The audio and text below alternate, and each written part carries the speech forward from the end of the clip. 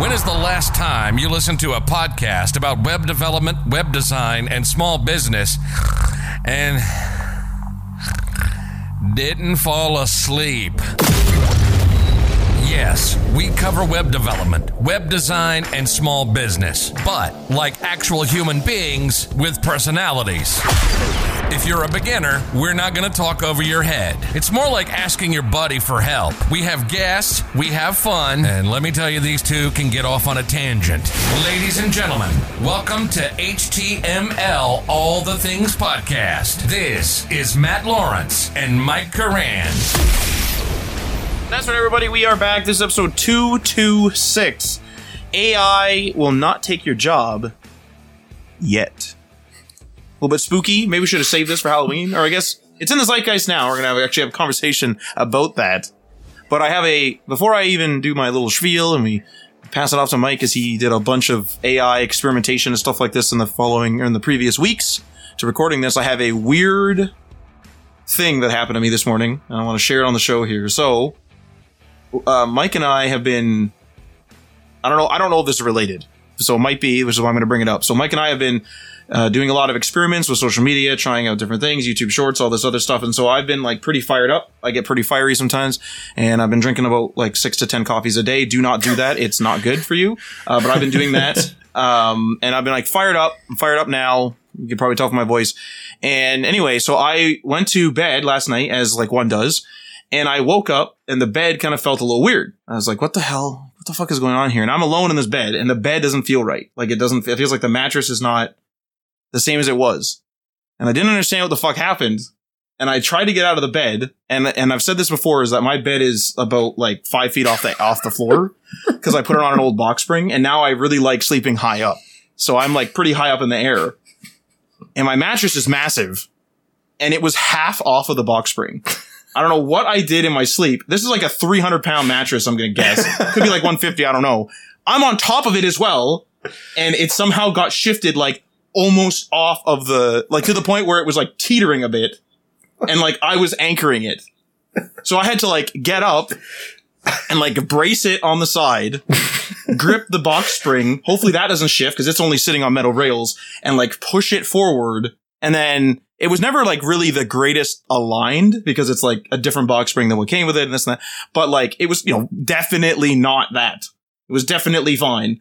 And this thing was almost off the box spring. So I don't know whether I'm like fired up and I'm like throwing punches in my sleep and like boxing in my sleep or something. And that's like shifting the mattress because this is a heavy mattress. Like it was difficult for me to push it while holding trying to hold the thing in place, and because it's on wheels, so it's like I'm trying to hold the box spring in place and like push the mattress, and then the whole thing's moving, so I gotta like run over to the other side and like realign it so it doesn't get like jabbed by the bedside table. That was my morning. I woke up and was like, what in the? Check TikTok and stuff like I always do, and then I'm like, this isn't right. Like something ain't right here. Like it isn't my back. It isn't. What were you doing? I don't know. And the worst part was, I fell asleep in front of the TV. So I was playing a game last night and I was falling asleep like while playing the game. So a normal person would go to bed. I don't do that.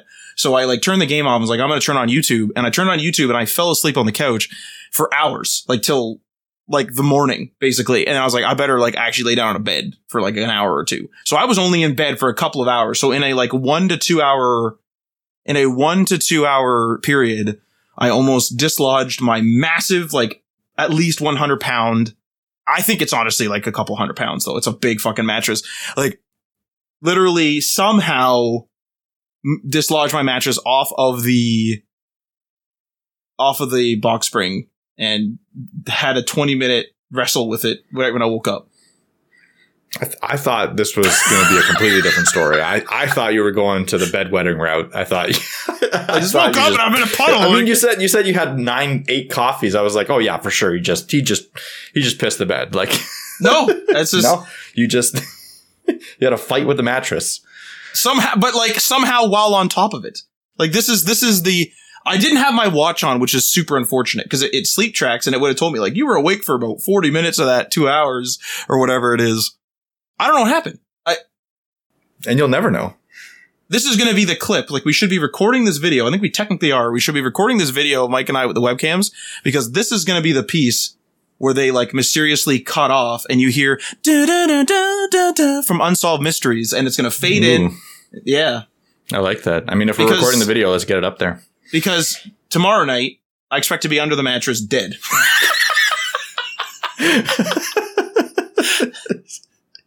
Oh my God. So, please no. unsolved mysteries, like local, I don't know, YouTuber, web developer, blog writer, whatever, found dead under a mattress. Unsolved Mysteries are going to have like interviews with my family. It's going to be people crying and stuff. And then they're going to have this clip where I'm literally like estimating my fate. Ridiculous. Anyway, just wanted to share that ridiculous story with everybody. Hopefully that doesn't bore you. It may bore you, but it perplexed me. Totally confused. But anyway, if this sounds interesting to you and you want to support the show, you can go check us out on Patreon. Leave a review or rating on your podcast app. Join us in our Discord server or share this with your friends. And remember, our Discord server has recently been renovated. So it looks like we don't have a lot of posts. It's because we deleted most of our channels, moved them over to forums to make things easier. So please go check that out and use the forums for support, suggestions, and all that stuff. But Mike, you have been playing with AI a lot lately, and you've been sending me the results. And then you sent me one of the results, and I clicked it and was like, I got to make an account, and I just never did it. Classic, like, oh, I got to make an account. I don't want to get my email out again. So you've been doing all this stuff, and I'm super curious as to what you've come up with. So please, sir, take it away. Yeah, absolutely. And I've had so many ups and downs over the last 2 weeks with this, or even last week. I don't even know when this came out because it's been such a whirlwind. It's been a weird situation with the AI, and I'll explain it. Essentially, let's go through the state of AI as it pertains to developers and maybe content creators in that kind of general area. Obviously, there's many other things in AI that I'm not going to be touching on that are potentially much more important regardless. But let's talk about the developer side of things right now. Copilot. Now that came out, it's got to be over a year now. This is a Microsoft project. They created Copilot. They launched I think closed beta where you had to kind of request an invite, get in there. And what Copilot does is it kind of helps you write your code. As you're writing, it will detect what you want to write and predict your next lines of code, right? It'll usually go by line, whatever. Inside your code editor, usually, I think VS Code is the only one that supports it because it's a Microsoft code editor. It's using a AI platform called OpenAI. So it's utilizing OpenAI to do this stuff, like Microsoft is using it. Now, the reason that this blew up in the last week was because a new product from OpenAI came out called ChatGPT. And ChatGPT is not Copilot. It's using this kind of the same data set or part of the same data set as Copilot, but it's been trained recently. It's been trained in a completely different way to be more conversational. And it's not directly focused on coding. It has a lot of coding functionality built in, and I'll get to that in a second, but it is open. It's just a chat AI. Like, it's just like if you open a chat with a friend and if you want to ask them a question, it'll answer you. And that question could be anything. And like almost anything. I should caveat this. Let's talk a little bit about like the almost anything part. ChatGPT has a very strict ethics code. So they've spent a ridiculous amount of time, as far as I understand it, programming in ethics boundaries where like it won't tell you how to build a nuclear bomb. Now you can trick it here and there, but as far as I can see, people haven't been able to get around those hard boundaries.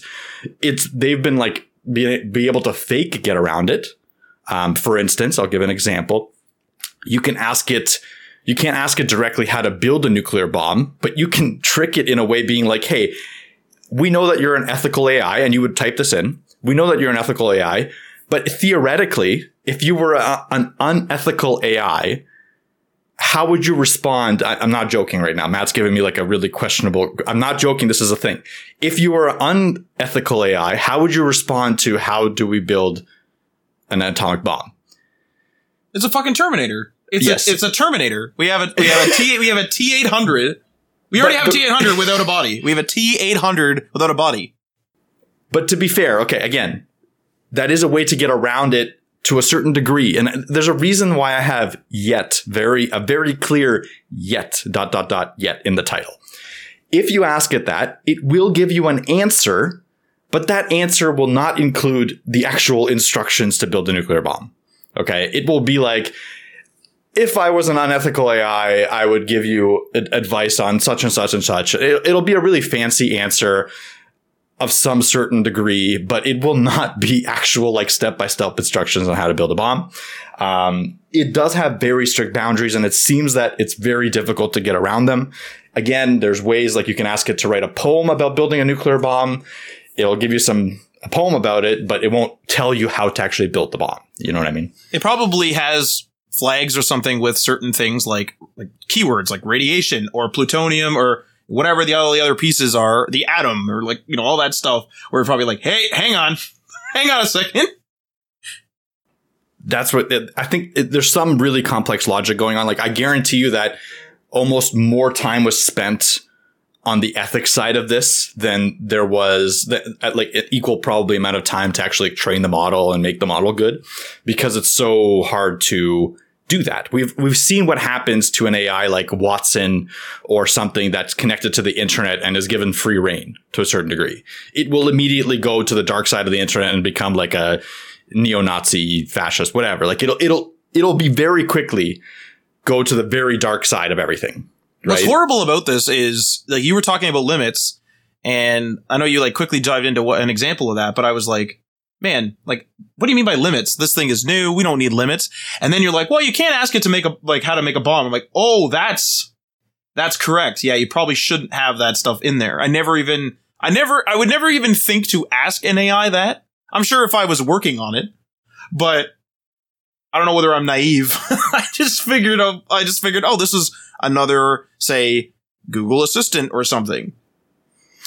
And That's the way that I would treat it. But again, as you go into it and you start talking to it, and I very much encourage everyone that's listening to this podcast to open up ChatGPT. It's free right now. It's not going to be free forever for sure.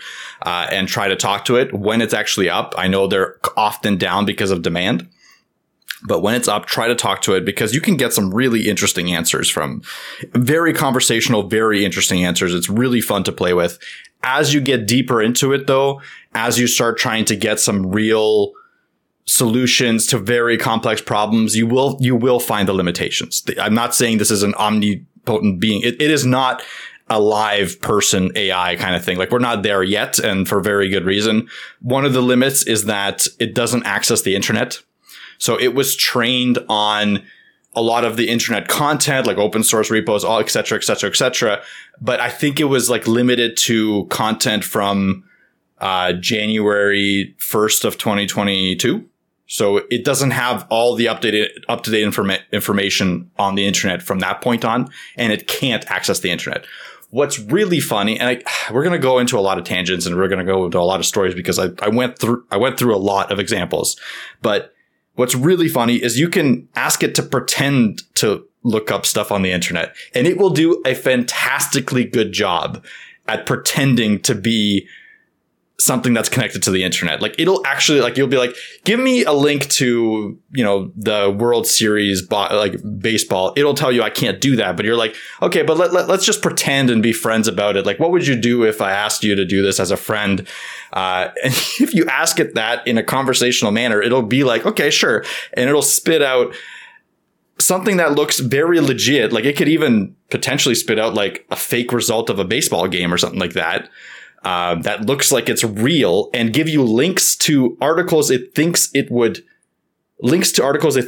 would be relevant to that topic, but those articles won't exist. So it'll make up the titles of the articles. It'll make the URL of the articles. It'll use it on like ESPN.com/whatever. But when you click on them, they'll be 401s. Like, they won't exist, or 403, or 404, 404s. It's super interesting in that way. Like, you can see that there's some real, like, real tree shaking, like a real binary tree decision making going on, like some crazy stuff happening in the background that make it seem like you're talking to a very smart AI. But again, a big caveat is like a lot of it is made up. So it's pretending to be smart in a lot of different ways. One question I'm definitely going to have here is that you're talking about Copilot, which is obviously the code completer, let's just say, and then you're talking about ChatGPT. They're both on OpenAI. What makes them so different, but yet on the same platform? What exactly does that mean? So I don't have a perfect answer for this. I'm not an expert in the GPT platform, but I believe there's like a GPT-3 machine learning algorithm or something like that, right? That goes through and learns in a certain style and will answer in a certain style. Both of these platforms use that same algorithm, but the data set that they're using is a little bit different because Copilot is very much focused on just code and auto completion of code, whereas ChatGPT is using a very vastly different and way bigger data set.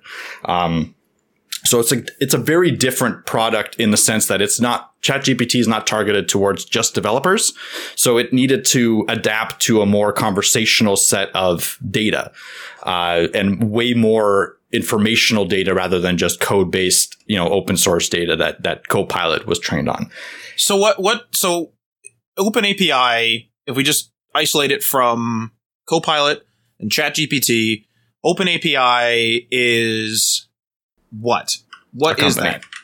It's a company, but it has an algorithm, it has a group of data, it has a digital brain. What exactly is that thing? Is it functional, I guess, is what I'm asking. Is it functional on its own? Okay, let me ask you a question. Let me ask you this directly then. So let's say, for example, I want to use OpenAPI. I don't know if you'll have this answer, but I want to use OpenAPI and I want to be able to have a text box where I can ask it a question. How much code and how much work would I have to do to that? Or am I more or less making, in its simplest form, an HTML form and connecting to an API and then taking that input that I've entered into a text area and sent that to OpenAPI and then have it outputted into a div or something in text? Is it that simple, or are Copilot and ChatGPT doing a lot of the heavy lifting and then OpenAPI is just a part of that? Like, how does that relationship work? I'm not 100% sure, so I don't want to cloud this question, but I do know that you can use OpenAPI in your own projects, so you can create your own chatbot with OpenAPI. But I don't know how far it'll go to be closer to ChatGPT or be closer to Copilot. I don't know how that infrastructure works. I don't know if it's just an API you access and you get a bunch of information back, or if it's something you have to build on top of heavily. I know you definitely have to build on top of it, but how heavy that lift is, I'm not 100% sure. Okay. Super interesting though, and something that I'll probably explore more as we go. But regardless, I had a lot of fun this last 2 weeks, and I had a lot of interesting situations where I asked it, for instance, how would you solve this problem on Stack Overflow? I just found a random problem on Stack Overflow. This is ChatGPT specifically. And I copy pasted the entire thing, including the code in there, and it spit out a fantastic answer. It looked amazing. It looked like, oh my God, it noted what the person was doing wrong, how it's wrong, but it was wrong. The answer that it spit out was just concrete, contradictory and wrong, but it looked like with 100% confidence that it was the correct answer. So it's in some cases here, including with the fake internet lookup, it's imitating. Yes. One might say it's imitating our behavior because we are the ones that format our answers on Stack Overflow. Yes. It's very much imitating our behavior in a sense, and it's using our own hubris and confidence against us. And that makes it 1,000 times more interesting to me. If it was always right, it would be boring. The fact that it's wrong and you don't know when it's wrong because it'll sound 100% correct is amazing. The thing that's scary here, and this is a total nerd thing, but this is beginning to sound like the plot, spoilers, by the way, of the worst, spoilers for a Terminator movie, I want to be clear. This is starting to sound like what I would say is the worst Terminator movie, Terminator Genesis. This is what it's starting to sound like, where they kind of like were this company, which I think was Cyberdyne, was trying to release an AI, kind of like a very all-encompassing Google Assistant. And it became Skynet, of course, because it's Terminator. But Terminators imitate us to infiltrate. Good. Yep. Just want to be clear here. Good. Yeah. So it's not there yet, but like it's really interesting because I'm not saying it's going to turn into Skynet. There's no way that's going to happen, but it has some weird quirks about it, which is really like having quirks in an AI on its own. But Mike, is think super about this. interesting. We talk about college memories vividly because they literally weren't that long ago. That's actually a fact. Timeline wise, it was 10 or less years ago. Like less than 10 years ago, we graduated. So obviously you're in college for about 4 years. It's 10 or less years ago are our memories from that. We were messing around with little pins, turning on lights and stuff. Now I understand that we were learning. When we started in that program, nobody had a smartphone. And if you did, it was a BlackBerry. Hands down, it was just a BlackBerry. It's over. Then people started getting smartphones. People started getting internet on the go. And it wasn't wild to me at the time that I didn't have internet. I just had a regular dumb phone for a long time until I think the third year or halfway through the second year or something.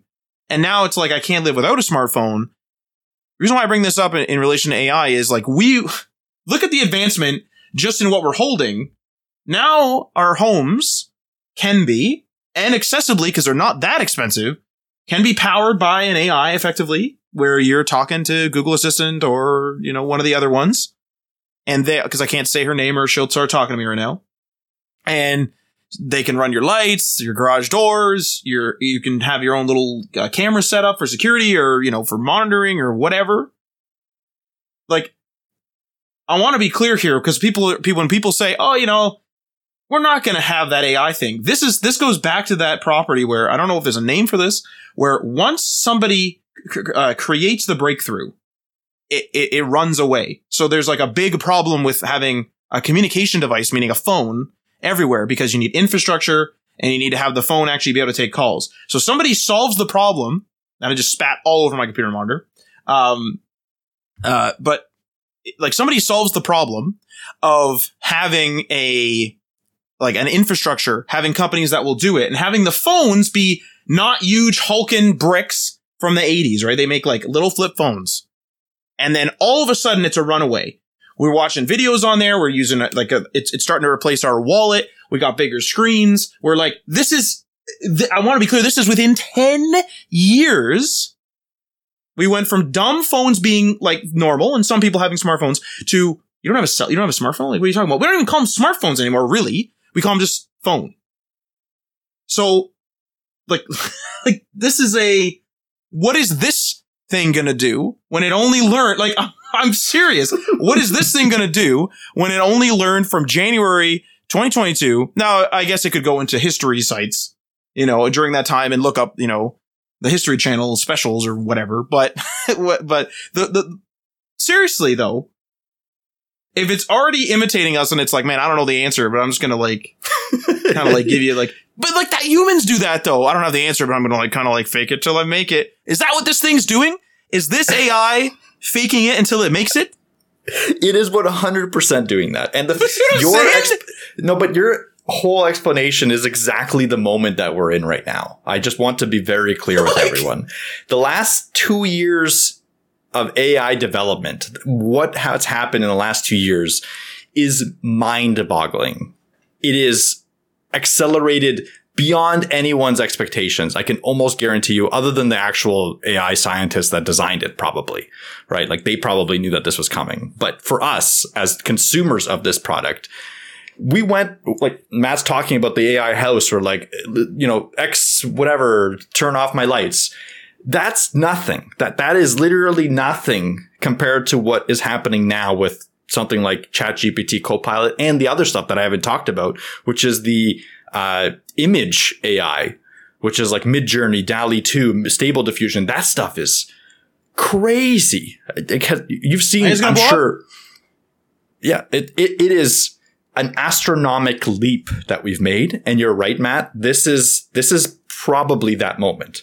The moment where someone solved it, yes, solved the first problem. Solved the first problem. And there's still 150,000, Yes. Who knows how many problems we have. There's still a bunch of problems, but this is the runaway point where now, what I would say, innovators come in, and it's happening with Copilot and ChatGPT and these image things. Like, well, I guess in this case, Copilot and ChatGPT, they're on both are on OpenAPI. And it's like, so someone solved the problem of OpenAPI. Whatever OpenAPI solves, they solve that problem. Now the innovators come in and they start going crazy. It's just like how Apple Pay wasn't there, early in the days of the iPhone and stuff, even though there was NFC. But then someone came in and was like, why the heck am I holding a wallet and I'm holding a phone and I need them both?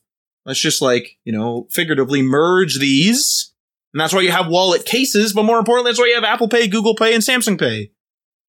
Like, the innovators are going to come in here and then they'll come up with new problems because they'll be like, hey, I can solve 90% of this problem I'm trying to solve easily. And last 10% is a disaster. Then OpenAPI or whomever at the time will then make a change to the platform or to whatever to make those things easier. This is why you have no code platforms. But we're at I'm going to call it the apex point.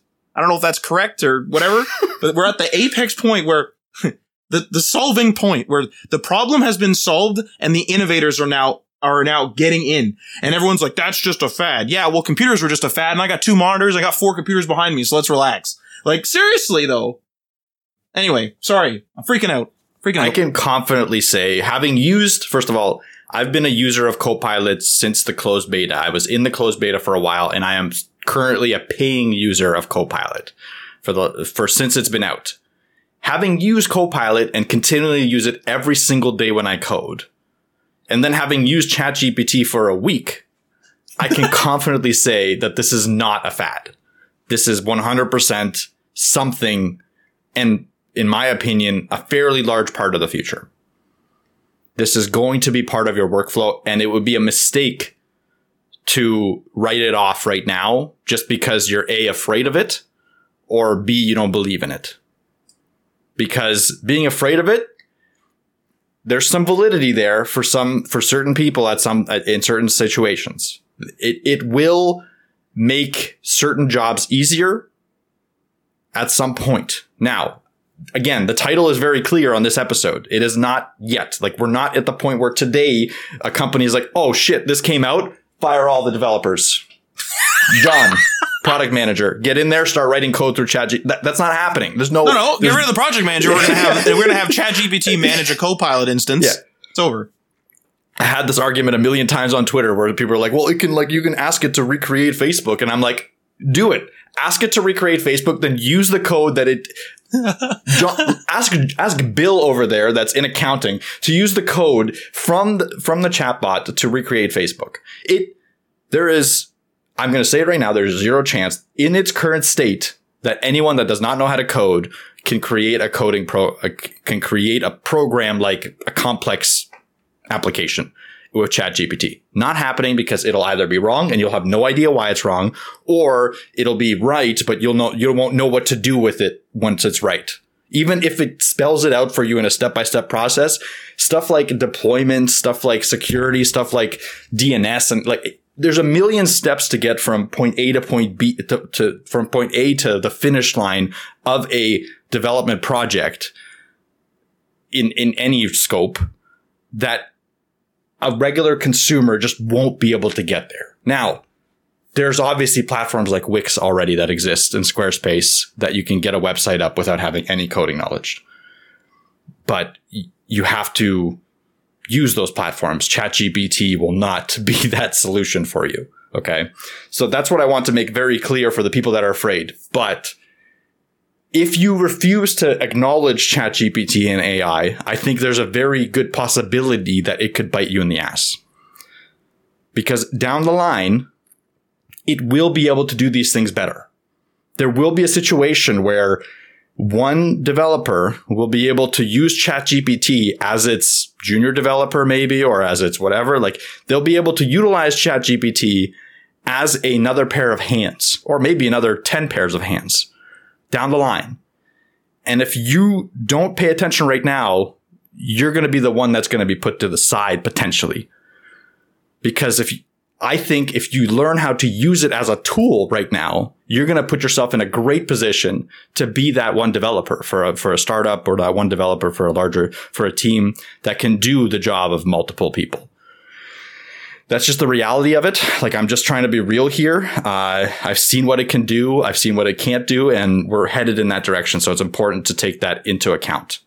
There's actually, funny enough, in the 60s, actually, they tackled this problem on TV. So, there's a bit of Hollywood magic in there, but on Star Trek, where in Star Trek, obviously they have a computer that they talk to and everything else. And even on that first show, like the old 60s show with Captain Kirk and all them, they had an episode where instead of all the humans running it with Captain Kirk and Uhura and Spock and Scotty and all those people. I'm not a huge Star Trek fan, so excuse my naming delays. But instead of having all those people, running, Uhura doing the communications, and Captain Kirk doing the decisions effectively, and Spock doing the science analysis, and Scotty making sure the ship still runs. And I'm sure there's a bunch of other things. Chekhov doing the weapons or driving or something. Sorry, again, not a huge thing. But again, they had an experiment where they said, you know what, let's try to make a starship captain like just from a computer. And they installed this sort of beta computer in the Star Trek Enterprise. And it made, this is like a really long, I watched this a really long time ago, but I know that it made a kerfuffle of things. And then there was kind of what I got out of the episode anyway is what's relevant here, is that it was a question of, do we keep the human element intact, or do we really want these machines? Obviously, these machines and this AI was not ready. It made a mess of things for the episode. Hence, all this stuff happens in the episode. But like, do you, is there a moral there where do you not, like, do you send humans out in space and it's like super dangerous and this and that and the other thing, and like have them do it, but there's like a human element there where they could have a discussion with someone else on another starship and try to figure things out and this and that? Or do you send machines out? Well, there's a bit of a moral thing there where machines are going out there. If they get blown up, it's like, well, there goes some metal and some silicon or whatever, and some dilithium or whatever's in Star Trek. Like, there it goes. So who cares? At the end of the day, it's like, well, we didn't lose 150 people or whatever. But then what if it starts making decisions that humans wouldn't make? And, is it a human? Can it make those decisions that we clearly, the reason why we're sending people out there is to, talk to other aliens and all this type of stuff and all this thing. And so it's like, once this AI is ready, of which it isn't yet, what is the moral there? Do you keep the human element intact and do you not? And I think that's where probably a lot of people are coming from, where they're getting scared thinking, they're trying to hold on to what they have already, right? They're trying to ensure they still make a living for them and their families, of course. And you don't want people like a robot effectively to come in and like take over your job at a cubicle, let's say. Even though it won't be like a humanoid robot more than likely, but this is what people are probably scared of. And it is a question where, our regulators or our whatever, and I'm not trying to make this political, but our regulators going to say we need a human element. People like companies must employ at least 70% humans. Are things like that going to happen? That's up to, your local like legislators and all that type of stuff. But it is a question that we don't need to tackle right now, but we probably should start looking at it, because are we going to have companies where it's two people and they open a bank? There's a full banking system and it gets created by an AI and it gets managed and all this stuff and the bank apps and everything. Like, are we going to have that? We're already seeing crypto scams and stuff like this. Are we going to have problems where, we're the whatever bank, we're the Matt Mike bank, come join the Matt Mike bank. And then boom, we were scammers and we took everyone's money and this and that. And it was because opening a bank before was very difficult. It was, too much infrastructure, too much this, too much that. But Mike and I were just the faces of the company. We dealt with the signing all the paperwork and stuff. And then all the apps and stuff, which is a big part of the bank, are all done by an AI, and it just runs everything for us and keeps it up to date and maintains it and all this stuff. Like, are we going to run into those areas? And yeah, probably. And so these are different scenarios, and I'm sure there's a bunch more out there that you're probably hoping I'd cover, but I don't have any more off the top of my head, where you're going to be like, this needs a human thing and this needs a human thing and that. The same thing with the art, where the art comes in. And sure, there's questionable things where I've heard something like, hey, this AI is looking at my art and being inspired and stuff like this. There's moral questions there, but there's going to be a question of who's delivering the service. It's cool to have a little profile picture of yourself drawn up by an AI. I might try it after hearing this episode or after recording this episode. But is it cool to hang that on your wall and say this was done by OpenAI, and then everyone can have like a Picasso inspired or a, enter your artist here inspired image done by an AI? Or is it cool because this person did it? The human effect is there where it's like, oh, like, Picasso touched this, or, like Da Vinci did this and this is one of his devices and whatever.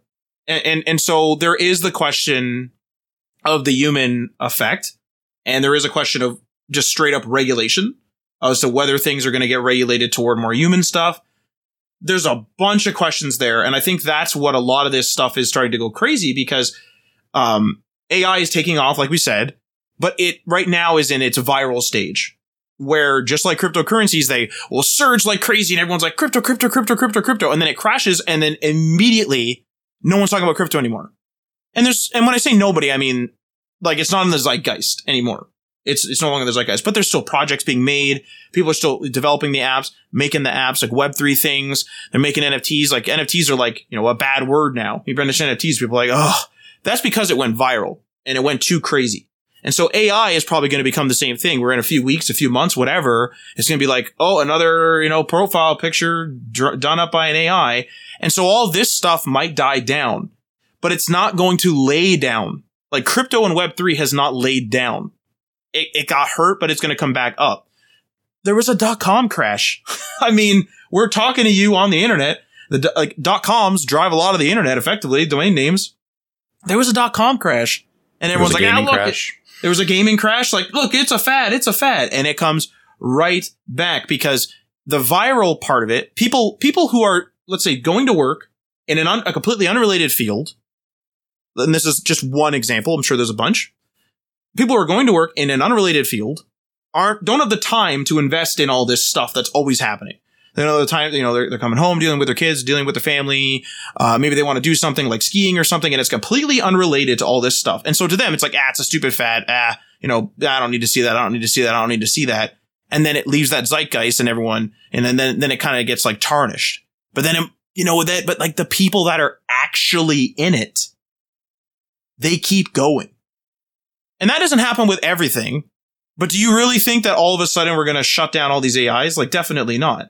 I have one example before I let Mike take back over the episode, but I have one example where I remember when Google Assistant first started, and I got a Google Nest Mini, or a Google Home Mini, I think it was at the time, from a friend for Christmas. And so I, set that up and played with it, asked it questions, did stuff like that. And then I was like, hey, you know what? Like, I'm going to try this smart home thing. So buy one or two little lamp things, and that's cool. Okay.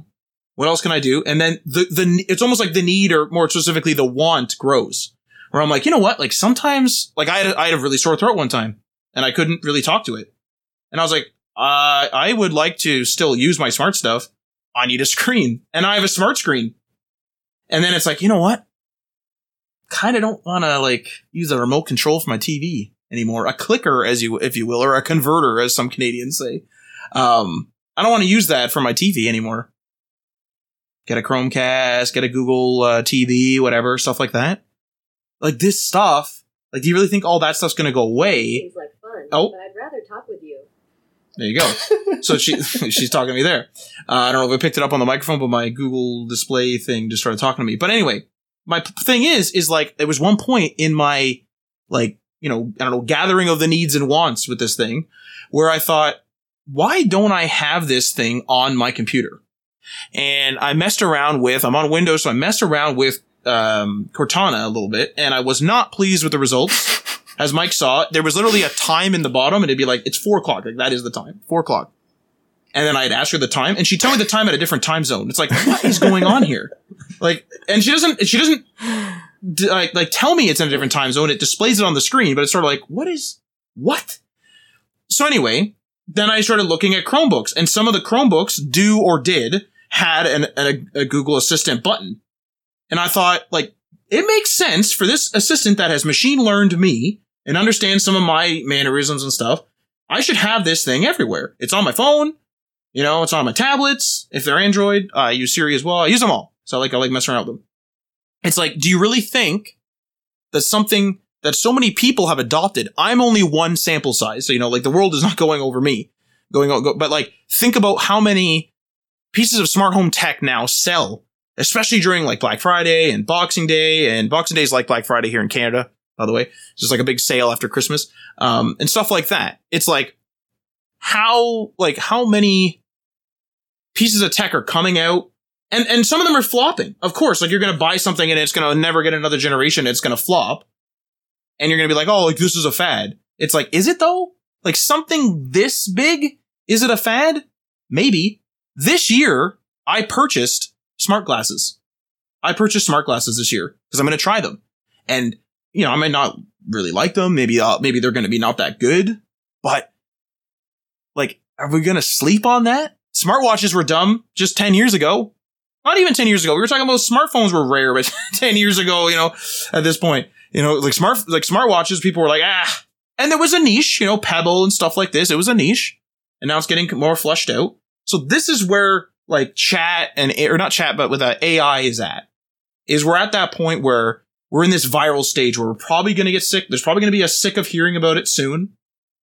And then it'll just creep back into our lives, either in a viral state or not. And crypto is especially annoying because it's money based. Everyone's like, oh my God, like Bitcoin's worth 12 million. Bitcoin's worth 10,000. Bitcoin's worth, all you hear about is all this, you know, so it's money. So it's like especially annoying, especially when people are losing their savings and everything else. Like it's especially annoying. But AI has been around for a long time in its infancy. And this is where we're at. I think this is where we're at is a good kind of segue into, I want to talk a little bit about what it can do right now and kind of what I use it for, right? Because Matt has been saying like, is it going to go away? Is it going to go away? And obviously Matt doesn't think that. And I for sure second and third and fourth that because I'm using it right now. Again, I'm using Copilot for a while now. That's a form of AI. It uses the same kind of information that ChatGPT uses to do a lot of things. One of them is to help write me code. So a lot of times it will contextually be aware of what I want to write in my code editor and start auto-filling as I go. A lot of times it'll save me from having to do repetition of writing like if statements. So if I write a bunch of like an object with a bunch of different, properties to it, and I need to kind of loop over those properties, or I need to build an if statement that goes over each property and checks which one it is, Copilot will do that for me. Like I'll write one of them and it'll fill in the rest of them for me. So it saves me from having to write repetitive code 99% of the time. So I that's a big one that I use it for. Another point is it can write comments for your code. So if you've written a block of code, you can put a // which is the comment for JavaScript, put a space, and it will autofill the comment for what the code below it is doing. That's huge for readability. That's huge for contextual awareness of the code base. It's something that we need to do, but it takes up a lot of time, and it can do that for you. Reverse way, you can actually write a comment, press enter, and have it determine what you mean by that comment and write code based on a comment. So that's like comment first development, right? So you go onto your Svelte or JavaScript or React file, and you first write the structure of your code in comments, right? That's an actual development technique from even before AI, but now it's even more relevant where you write the structure of your code in comments, and you go and you have Copilot autocomplete all those sections for you. Now, just to be clear, it's not going to do a perfect job, obviously, but it'll give you a good starting point, almost guaranteed, in whatever you're doing. So it's a whole other element to writing code, right? One of the biggest things that I like about Copilot, actually, and not even Copilot, ChatGPT, what I've learned, is it can write tests for you. So I don't know if anyone likes writing tests. I've written a couple end-to-end tests that I've enjoyed, but most of the time I don't. Unit tests especially, I'm not a huge fan of, just because it just feels repetitive. It feels boring, right? ChatGPT, you can give it code and ask it to write you a unit test for that. And it's pretty damn good at it. It is pretty damn good. That's something that it could probably replace right now. Test writers, it can probably help replace, be a test writer for you at this current stage. So that's a huge bonus in these API, in these AI platforms. It can make the repetitive stuff, the boring stuff, the stuff that needs to be done, but is kind of always put on the back burner because there's more important things to do. It can do those things pretty damn well. So that's right now. That's not in the future. That's right now. And that's what I use it for. And I've been using it for the last several months, right? Now, ChatGPT right at this point in time can help you debug code as well. So if you have an error, you can put in your code into the chat and tell it what error you have. And it can try to determine steps to take to solve that error, right? Now, this one isn't with a caveat of it being very hit or miss. Like it's not perfect on this one yet, but I can see this being a huge helper because I don't know if anyone's been stuck on a problem for a day or a couple days or a week or whatever. If you can just get different paths to a solution, that could open up your mind. If you can just have someone to talk to on that, if you're a solo developer, and just give you ideas of what to do next or what to try next, that in itself is valuable. If it can solve your error, obviously that's insanely amazing. But just even the different steps to get there are huge, right? So it's here, right? Like it's here in a workable state already. Like Matt and I have said, it's gone crazy fast over the last 2 years to the point where it's now very much relevant. It leaves everything like Google Assistant and all those things in the dust, in my opinion. There is no comparison. It's like comparing those old, text to speech platforms and AI at this point. Like it's nothing compared to those. These are much more conversational. These are much more contextually aware. I think a lot of what Google is trying to do is become more contextually aware. Well, this is very contextually aware. It knows what you want from how you ask it, which is insane to me. But it's not there yet. Like, it's obviously not there yet. One thing that's interesting about, Google is, I suppose it is a different direction. Like, it's a different product overall. If you think about it, Google Assistant is more or less supposed to augment your device. It's supposed to help you with things on your device. Even I would say the most complex thing that I've seen them do is Google Duplex, I think they called it, where they had Google Assistant make a call for you to make like a barber appointment or something like that. It was some sort of appointment. And I know people were freaking out being like, oh my God, this thing it has its nuances. It's saying like ums and ahs and it has the human sort of conversational cues, and that other person doesn't know it's talking to an AI and stuff like that. And yes, sure, there's a moral debate to be had there, like fine. But in general, like if we just look at the tech of it for a moment, it's like that was probably the most complex thing that they did with Google Assistant. And it is a different product in that it's not trying to, at least I don't think it is, trying to become OpenAI where it's trying to become super smart. It's trying to become super smart in the context of search. In the context of what do we use our devices, meaning our smartphones for? Well, we make appointments. Okay, well, Google Assistant will do that for you. So you don't need to make appointments anymore. And whether that's going to come out or has come out, I don't think it has come out, but whether it's going to come out or however that works, it is a different product in that sphere. Now, it's entirely possible, I suppose, although I don't really see it happening, that Google might change from their own, say, engine and move to something like OpenAI, maybe. I don't know. But Google was showing off just a few years ago different things like, hey, our algorithm won that one board game, I think it was, and that was some sort of AI test and stuff like that. So it seems like they are going toward, making a smart AI, but obviously they're looking at it through the lens of what Google does. Google does search. Google does Android. And so they're not trying to just make it a chatbot necessarily. They're trying to be like, oh, hey, how can we understand human nuances for turning off and on lights in your home? How are we context sensitive? How are we understanding the context? Oh, well, if they say, turn on the light and the speaker in the bedroom heard it, then it's going to turn on the lights that are in the bedroom. It's not going to turn on all the lights in the home. Stuff like that is where Google is kind of at, and other home assistants are as well. Like Amazon's, like, again, I can't say her name. She'll start talking to me, but like it is a different product in that way. And it's treated differently. Like with Amazon's assistant, for example, a lot of people will say it's just like a huge drop down list and it's not as smart. And I don't use her too often, but I have seen some say more intelligent things be added to her where it's less of a drop down list. But certainly a few years ago, my impression was that she was more or less a drop down list of, oh, needs calendar, check account. This is the main calendar. Okay. Now what do you want the title? What do you want? And it's almost like a thing. But again, it's a tool. It's a tool to turn off and on lights, set calendar appointments. It's not doing anything super complex. So play music, turn whatever this off and on, turn things up and down. It is. It's an augment to us. It's another thing. And it's to the point now, as a small thing for you, Mike, is I like enter people's homes and I forget. Like people, I'll be able to come over to their apartment or whatever. And I enter in a dark room and I just like instinctually say, I'm not going to say the keyword, but it's like, hey, Google, like turn.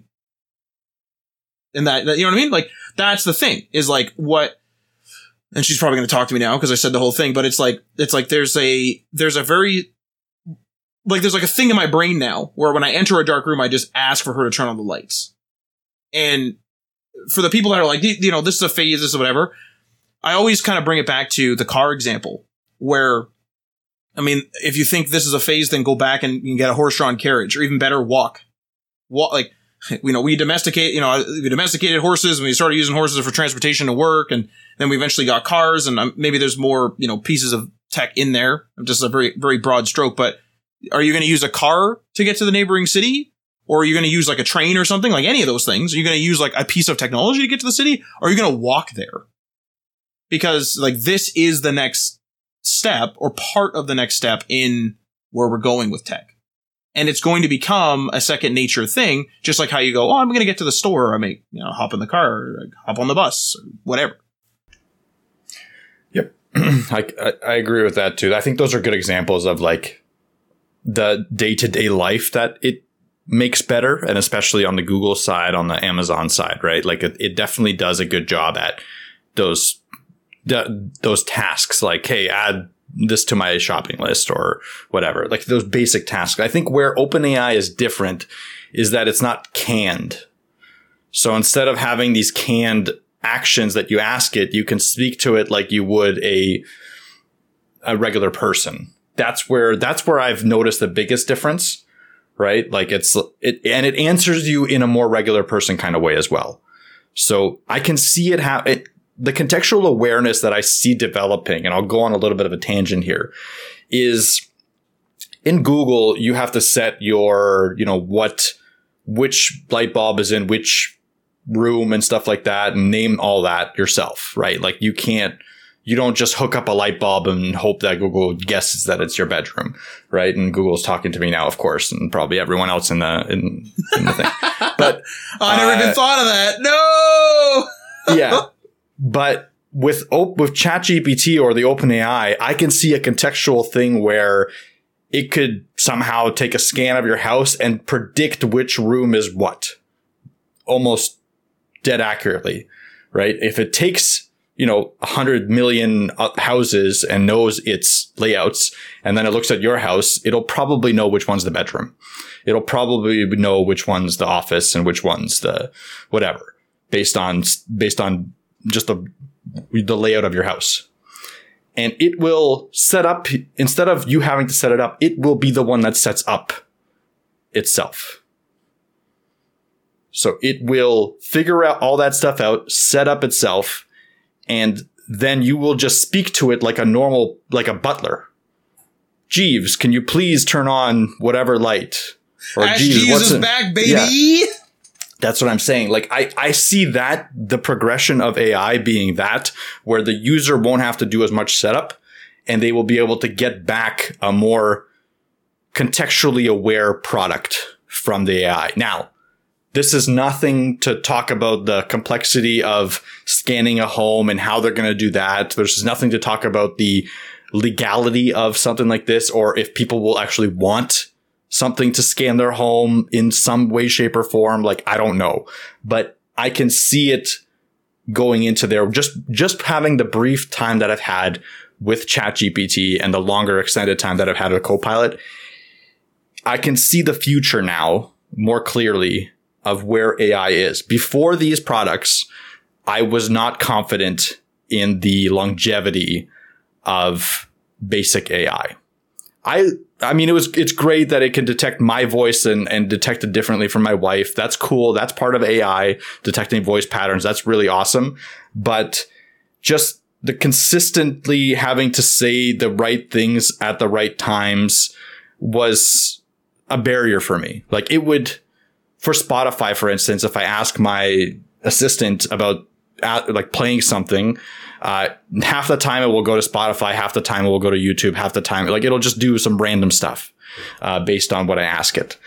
I have to be very direct with, like, I want you to play this song from this album on whatever, if I want a 100%, response. I feel like that's where this is going to come in and make it a little bit better, make it more easier to predict what you actually want. You know what's going to happen too, Mike? And I just thought of this right when you said scan the home. The very first thing I thought of was one of the big adopters of AR was the interior designer community, where you could like look at a couch and, let's say you use Google Lens just to find a similar couch, but there's also like things that with cameras where they measure things or lay out rooms and stuff like this. If this thing can scan a room, 3D scan, whatever, a room, not even necessarily while you're in it. Let's say it is a home that you are going to buy and you're in the showroom. They would probably have a 3D scan, because those homes are templated, of each of the rooms. And it would know, oh, this couch go fit here. This bedside table will fit here. And for updating your room, if you somehow had it scan after you had lived in there for a while and you think, I need a new couch, it would scan that couch, know that, this couch is a meter long, and these are the couches available that are a meter long, and these are the sale prices, and these are the prices, this is the price history, and these are the coupons, and all the things that humans do, but I would say aren't motivated to do. Some people are, but to me, I'm not super excited to look for sales. I'm not super excited to look for coupons. I'm to the point where I'm not like, if coupons are not auto applied or right in front of my face, I'm not going to go like digging for coupons. And so like this is where we're at. Yep. We got fridges that take pictures of the inside of themselves and tell you, hey, you're low on milk or whatever. I don't know how well that works or anything, but I mean, once it gets there, I mean, we got things like Instacart. Like, are we going to go grocery shopping anymore? Do you like grocery shopping? Does anybody really like? Everyone's like, yeah, I'm going, like, you know what I mean? So things where a lot of people are not motivated to do and they just do it because they have to do it are going to be augmented or replaced with AI. And it makes sense. It makes sense. Yep, it does. And it's probably going to happen. And again, I've already said it, stuff like writing tests in code, stuff like that I don't like to do, but needs to be done, is already getting replaced by AI. So we know that's the direction that it's going in. Whatever we don't like to do, it's going to try to replace that first. And it's going to try to do it better than what we can do, or at least on par, right? I just want to talk quickly about like a few other things that AI can do at this very moment. One thing that I found really cool about ChatGPT is it can convert code from one language to another. So you can write a JavaScript application and then ask ChatGPT to convert it to a Rust application to have memory safety and all, and run on embedded processors and stuff like that. That to me is a really cool functionality of something like ChatGPT or AI in general, because if I know one language, I know them all. Now, this comes with a huge caveat that I haven't been able to verify this fully. I know I've listened to some people talk about this and how it was actually able to do it, but I haven't gone through and actually like deployed my Rust code that it developed. But I can, down the line, this could be a really big help factor in writing, for instance, for mobile, right? So right now we use React Native or Cordova or whatever. Well, maybe we do want to do more a native approach. You write your JavaScript for the web, and then you ask it to convert it to Swift and Java or Kotlin or whatever's on Android. That could be a big part. It could probably do that at some point. So there's a lot of these caveats. There's a lot of these things that would take teams of developers to do that it can start to process. That the future, I'm seeing the future of that. Now, it can do some simple stuff now in that realm. Obviously, it can't do the full application yet. But again, interesting. Outside of coding, writing has been super interesting. So, as you may know, I write a lot about on Twitter, development stuff, Svelte, React, just musings, whatever I'm doing, complaining about languages. I'm also a developer advocate for Plasmic, which is a no-code platform. So I have to write content for them as well. You can ask ChatGPT to write you, for instance, just out of the top of my head, write you a comparison, a 10-part thread comparing React and Svelte. And it will write you a Twitter thread, 10 with 10 steps on that. And you can post it on Twitter because it knows the limitations of Twitter. It knows what to write. It obviously has taken in a lot of information about those two technologies. It'll write it pretty conversationally as well. Like, it's not going to be super generic. It is generic. I want to clarify that. And I'll talk about more in the next section. But it will write something pretty damn good. And you can ask it for anything. You can ask it for, hey, what about writing prompts? Sometimes I have an issue even thinking of stuff to write about. Ask it for 10 SEO friendly prompts on web development. It'll give you that. Give you 1, 2, 3, 4, 5, 6, 7, 8, 9, 10. So it can help you in your writing process. You can augment it as like an assistant in your writing in a more actual assistant way, not just like, hey, what your spelling is wrong. It can also proofread and adjust your writing. So if you've written an article and you want maybe a different take on it, you can give it to Chat AI and ask it to like, hey, what should I change? And it will go through and tell you what to change.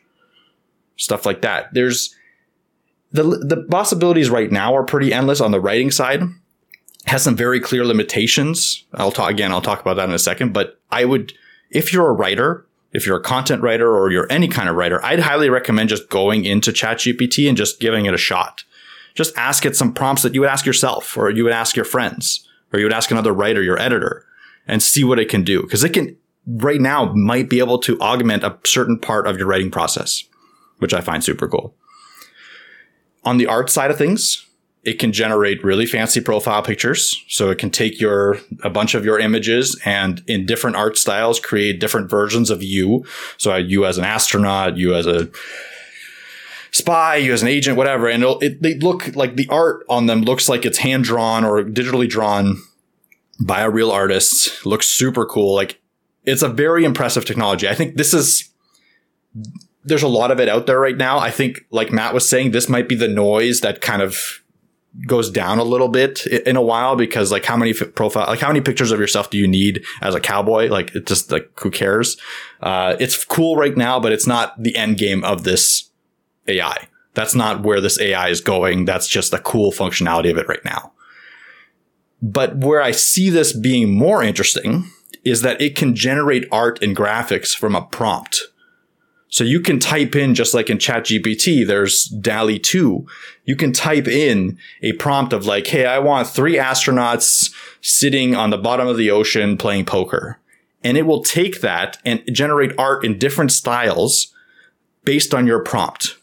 I think this opens up a lot for indie content creators to have art in their books, to have graphics made for their, whatever, like for their book, for their PDF document, whatever.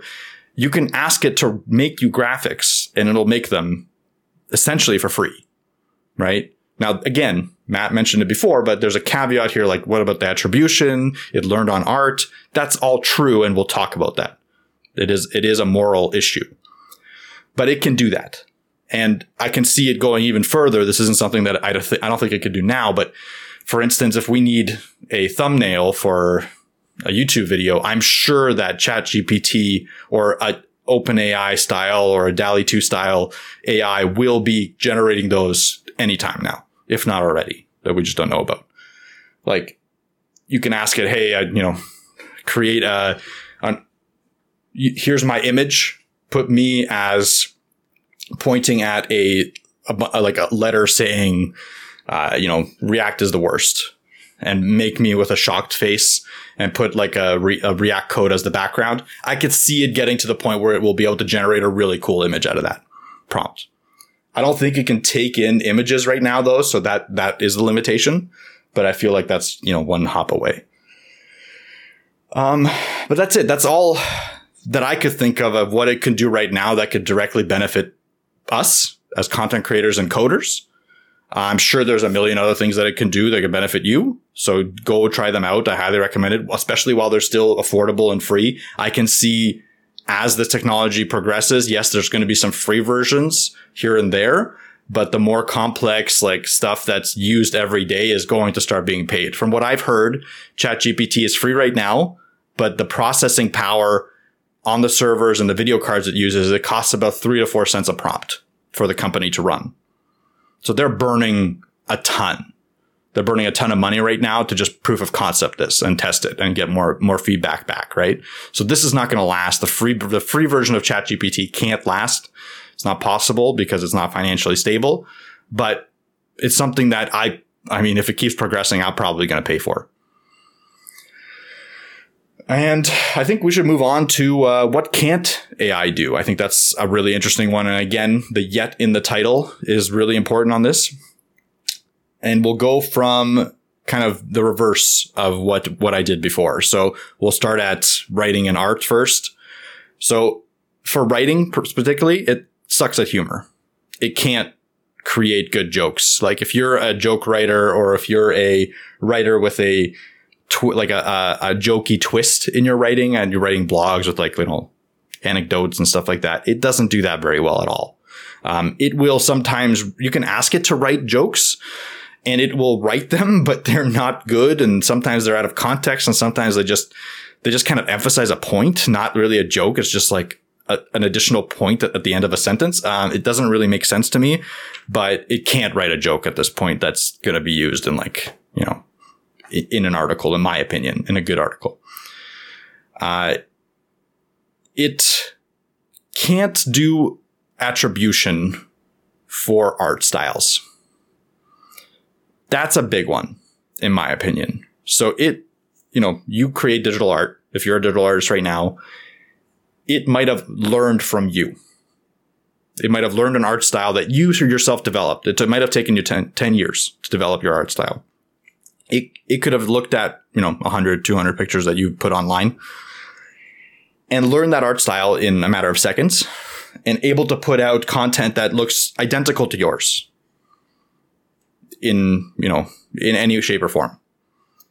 It will not tell the user of the application that you're the art style that it learned from.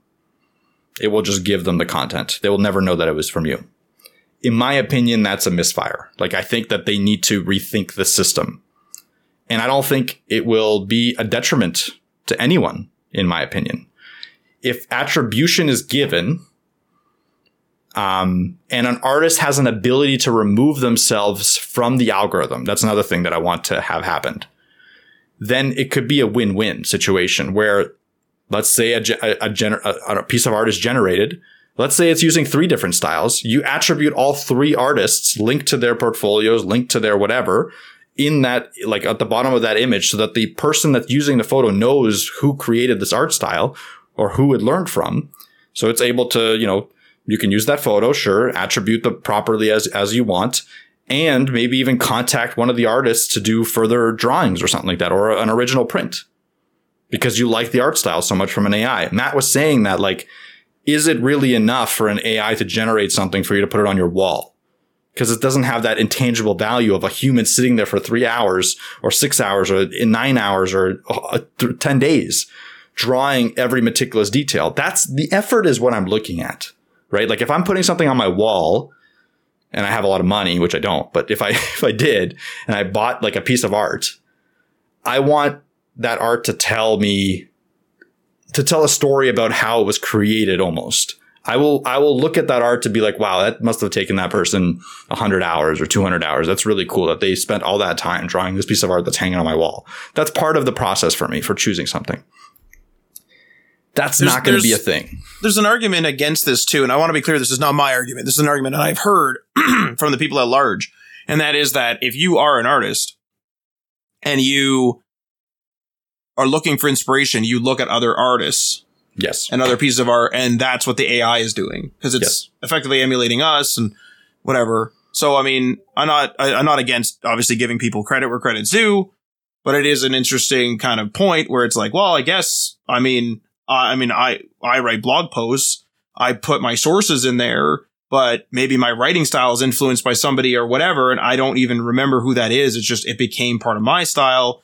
So there's once again, one of those moral questions where it's like, well, how do we handle this? And a lot of this stuff is going to be sorted as we go through the infancy through maturity of AI.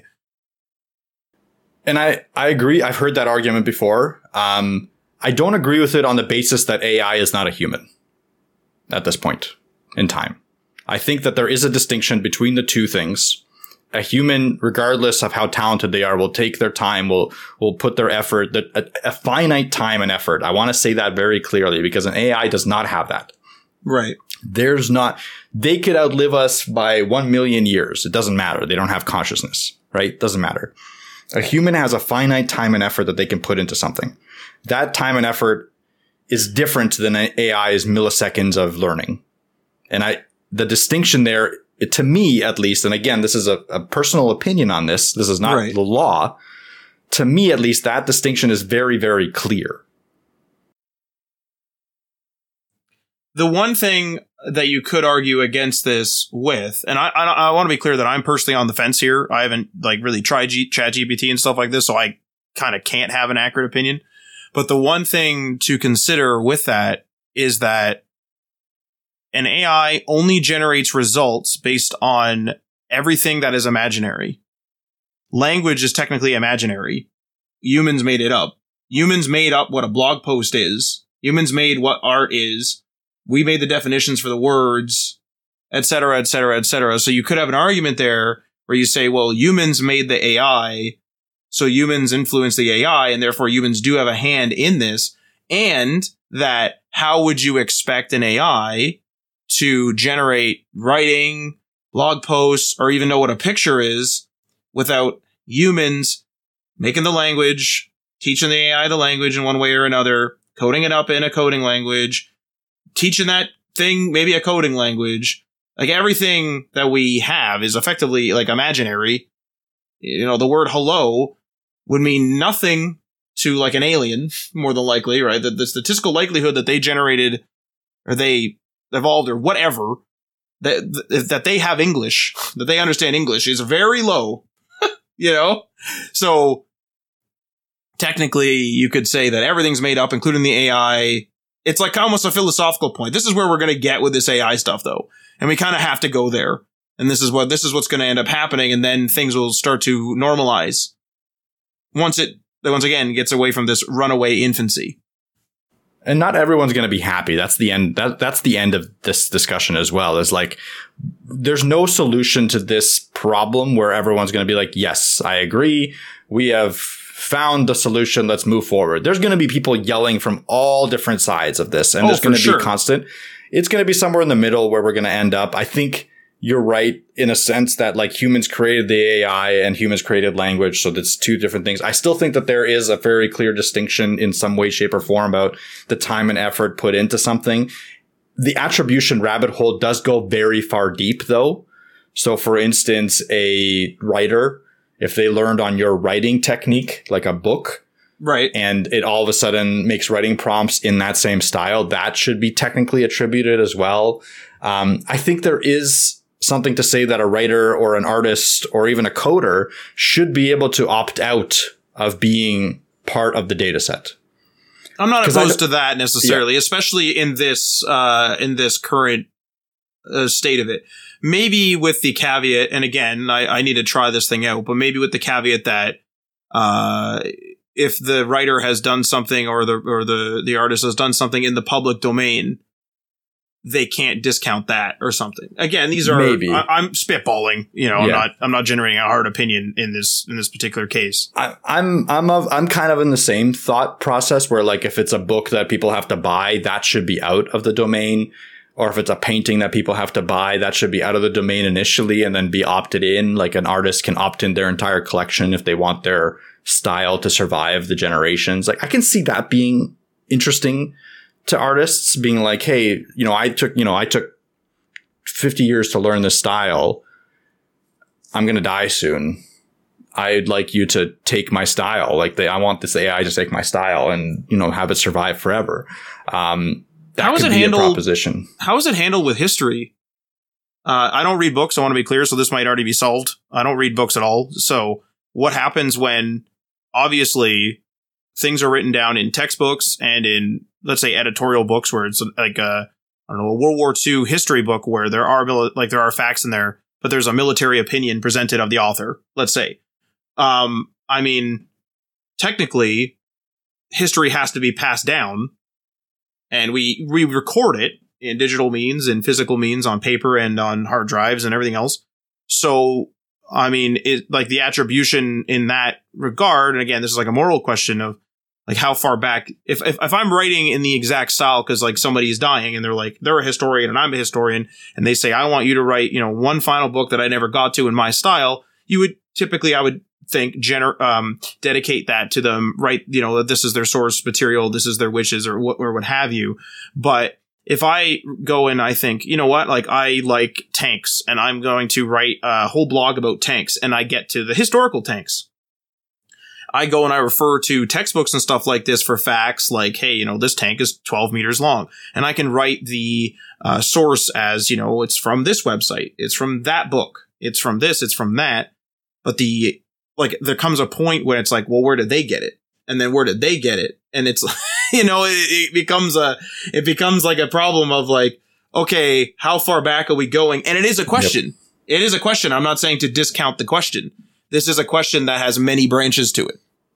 Yeah. And the definition of public domain, like what is public domain in this instance, stuff like that. Like there's so many, this rabbit hole will continue for decades, potentially. Like this conversation that we're having, Matt, is going to continue to happen for decades, and there will be lawsuits and there will be decisions that will be made and then overwritten and then broken. Like it's just going to keep going down that hole until we finally have some stability in this matter. Again, not everyone's going to be happy. Most likely a lot of people won't. But the reality is AI is coming. It's here in a certain regard, and it's going to be a part of our lives. So in my opinion, there should be a way to embrace it. There should be a way to step away from it if you want. And if there's a legitimate reason to, I think there is also an argument there. Again, public domain stuff, maybe you can't step away from it. Maybe you can't remove it. Maybe there's another thing where, like, if you have a public facing website that someone can learn from, that's also part of the public domain. Stuff like that. Maybe that's where we go with this. Again, some people might not be happy. That's okay. But well, there's going to be, like, because we more or less live in a free market. Yes, there's regulations and stuff. I'm not going to get into all that.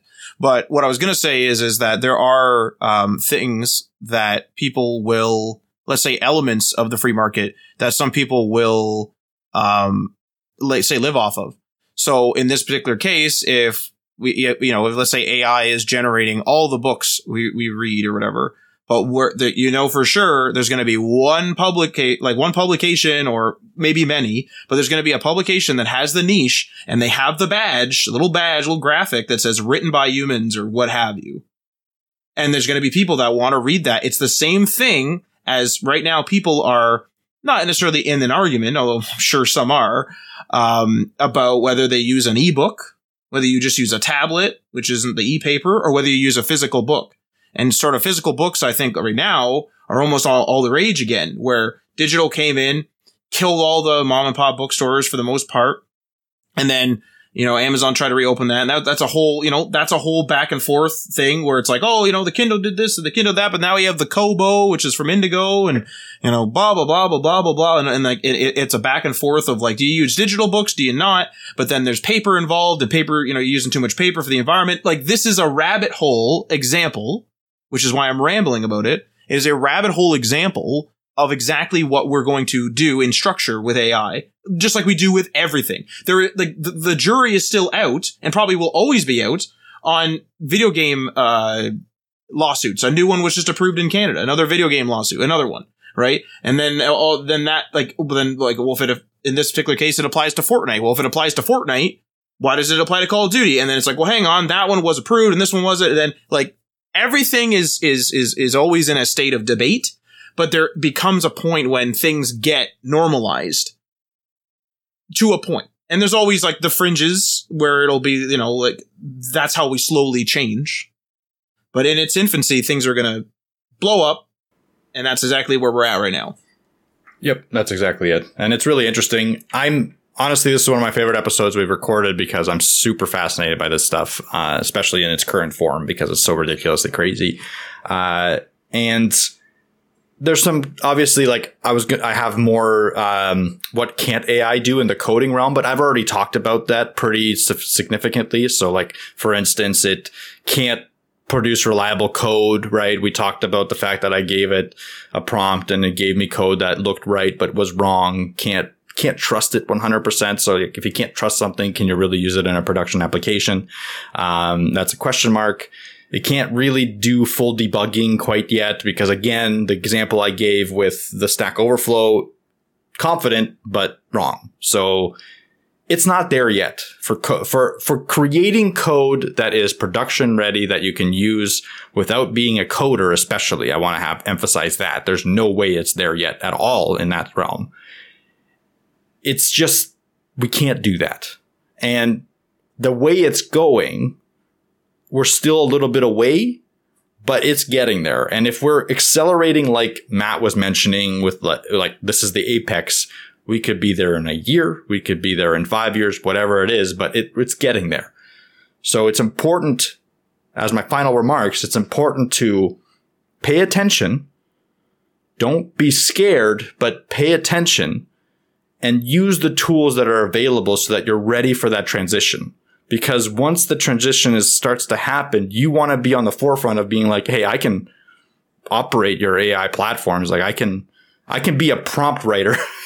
I made a joke on Twitter where I'm no longer a developer. I'm just a ChatGPT user, right? Like that might actually be the case down the line where I just write really good questions to ChatGPT so that it can give me the exact answers that I need to solve the problem.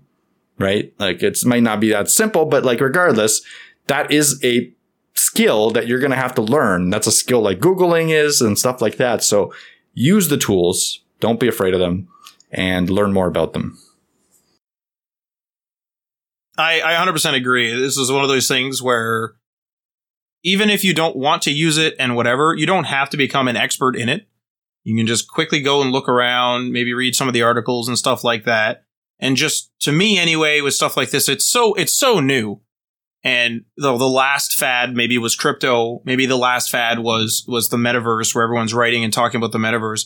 But these things, the Web3 stuff and the metaverse stuff, is still developing almost in silence. And that's where we're at here with AI, where we're in that viral stage, and then eventually it'll die down and all that stuff. So like, just try to, look at it, in my opinion, with an open mind and just try to like understand it. You might be like, that's stupid, and fair enough, but things are going to change. Things are this and that. And, whatever, you can voice your opinion on feedback forums or what have you, of course. But it's currently in a form where it is being formed. It is not in the shape it's going to be. And it's not even close to that. It's like the foundations are being laid. And so things are going to be messy because it's just going to happen because we haven't figured everything out. And so to ignore it, in my opinion, I'm with Mike, would be foolish.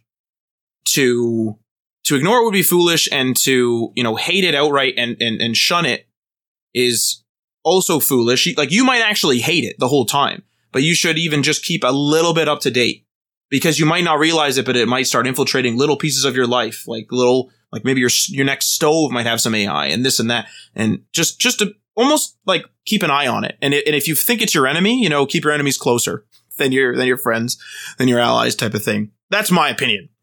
Do with it what you will. But this concludes this very packed AI episode.